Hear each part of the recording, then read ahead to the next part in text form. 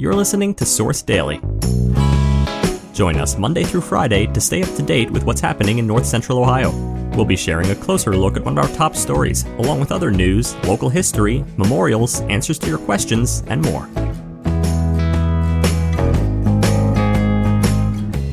Today, as we get closer to Election Day, we're sharing a conversation with Board of Education candidates. Before we begin, a message from our friends and sponsors at the Pat Crocker Breast Cancer Foundation. The Pat Crocker Breast Cancer Fund helps before breast cancer strikes. They pay for early breast cancer screening and any follow-up diagnostic services. Donate now to support fighting breast cancer awareness in Richland County. Just visit helpmepat.org/donate. Now our feature story.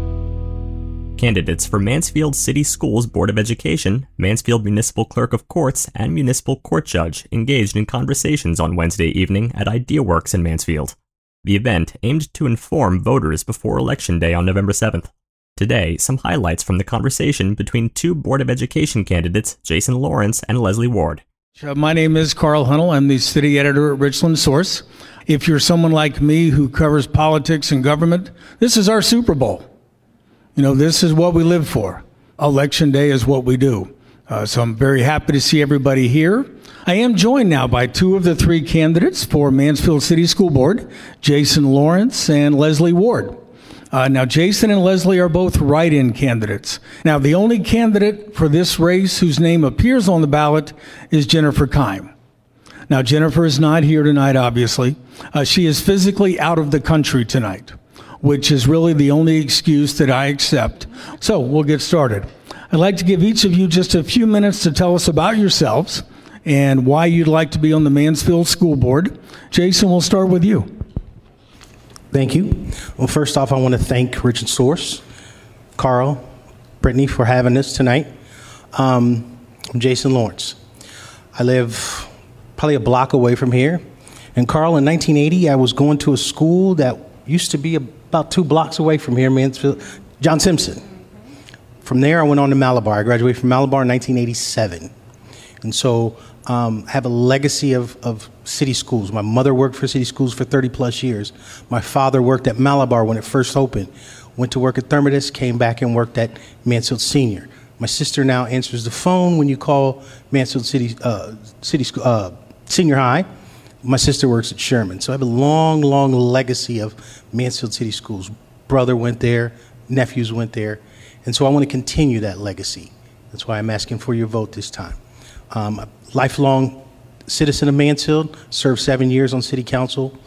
And so I was talking with Judge Badnall, Attorney Badnall. He was saying what a thankless job city school council or city school board is. And I was like, it's a labor of love. I want to see city schools do better, be better. They've improved. We've got to a point where they've improved, but I want to get them across the finish line, get them up there with the Lexingtons and Ontarios. So. Okay, Jason. Thank you, Jason. Leslie, same question for you. Thank you. Appreciate everybody being here tonight. So just really briefly about me, I apologize, in 1980 I was being born. Sorry. But I have lived here my whole life. I have gone to the Mansfield City Schools my whole life. I live here, I work here, I vote here. So these things are just as important to me as they are to you guys. So please don't think that we're taking this lightly. This is a huge undertaking that maybe we're a little crazy for, whatever. It's okay. It'll be fun. But we're all here to see the city schools succeed, the students be ready for what happens after they graduate. They've got to be either career ready or college ready. And the Mansfield City Schools is doing a great job with both. So we just are here to continue to support that. Next question, and Jason, we'll start with you this time. As enrollment has declined over the years, the district has closed some buildings. It's now engaged in a master facilities planning process. They've got a stated goal of creating 21st century learning facilities for their students. Now, what are your views on the potential consolidation of buildings and the potential construction of perhaps a new elementary school? And if a new school building is needed, where do you think it ought to be built? And Jason, we'll start with you. Well, that's a great question.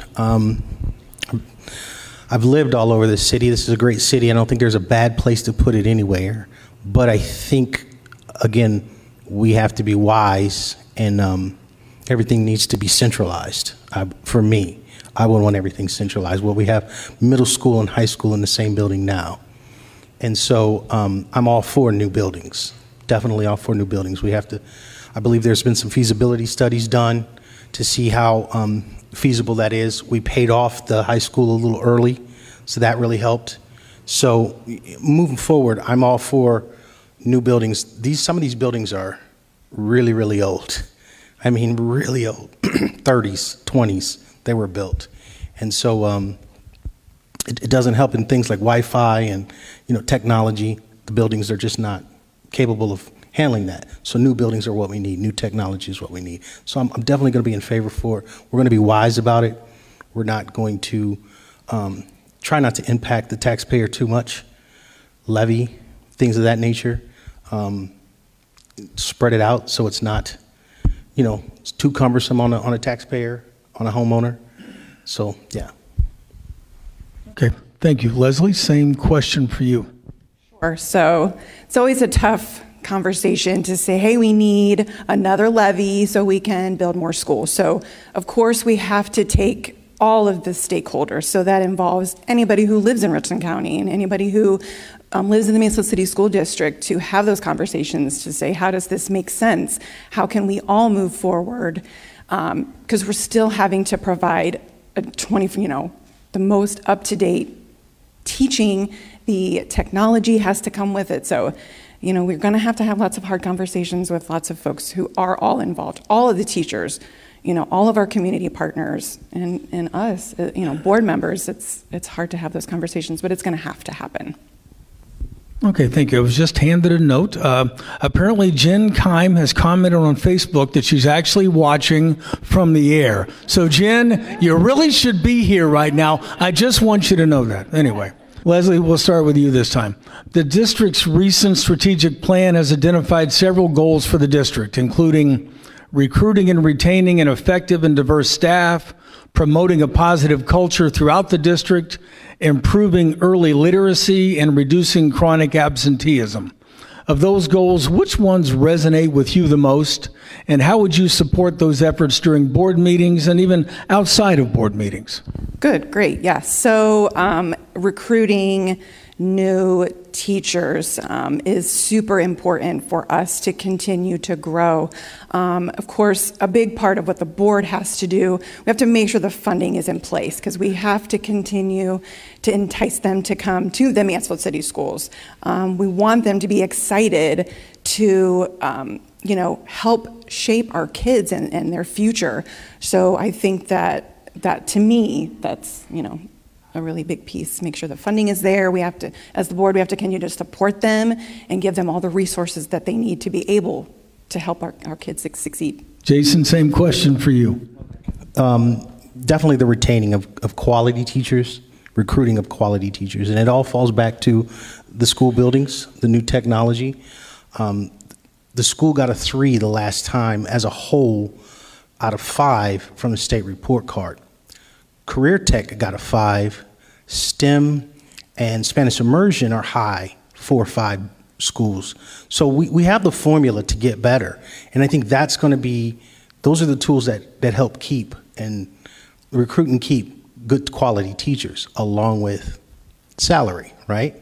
And so we got to get in there and do a deep dive and see what we're paying as compared to the state, other districts our size, and really ask them, are you doing it for the love of the kids? I think teachers sometimes get a bad rap. They always say they don't get paid enough. And so can we get there, maybe not be the top dollar school in Ohio, but be competitive. And I think we need to look at that moving forward. It's going to be tough when you're going to have a $2 million deficit. To watch the event's full live stream, click the link in our show notes. Let's move on to some Ohio history. Everyone knows that the Ohio State Reformatory is famous for the Shawshank Redemption. But did you know the prison features prominently in a number of other films, TV shows, and music videos?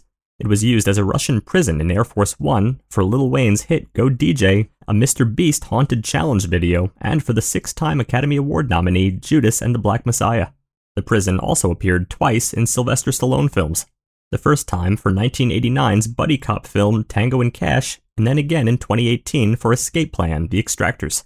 If you look closely, you might find a cameo from our own Jay Allred playing Mansfield's mayor before the action heats up. Next, an event coming up that you should know about. There are dozens of Halloween-themed events this weekend, so make sure you check out Katie Ellington Sorrow's guide to find the best ones for you and your family. You'll find everything: trunk or treats, parades, ghost hikes, haunted houses, concerts, corn mazes, festivals, and more. Finally, we'd like to take a moment to remember Donna Rowland. Donna was born in Mansfield in 1944. She was outgoing, loving, caring, and a strong Christian woman. Donna was an accomplished seamstress and worked for a time at a local gas station. Her children and grandchildren were her life, and she enjoyed every moment spent in their company. Her dog, Buford, had a special place in her heart. Donna was preceded in death by her lifetime partner, Bud, and is survived by 2 children, 5 grandchildren, 6 great-grandchildren, a half-sister, a half-brother, Raymond, a nephew, and a niece. Thank you for taking a moment to celebrate and remember Donna's life. You can submit an obituary for free on Richland Source. To learn more, click the link in our show notes or visit richlandsource.com/obituaries/submit.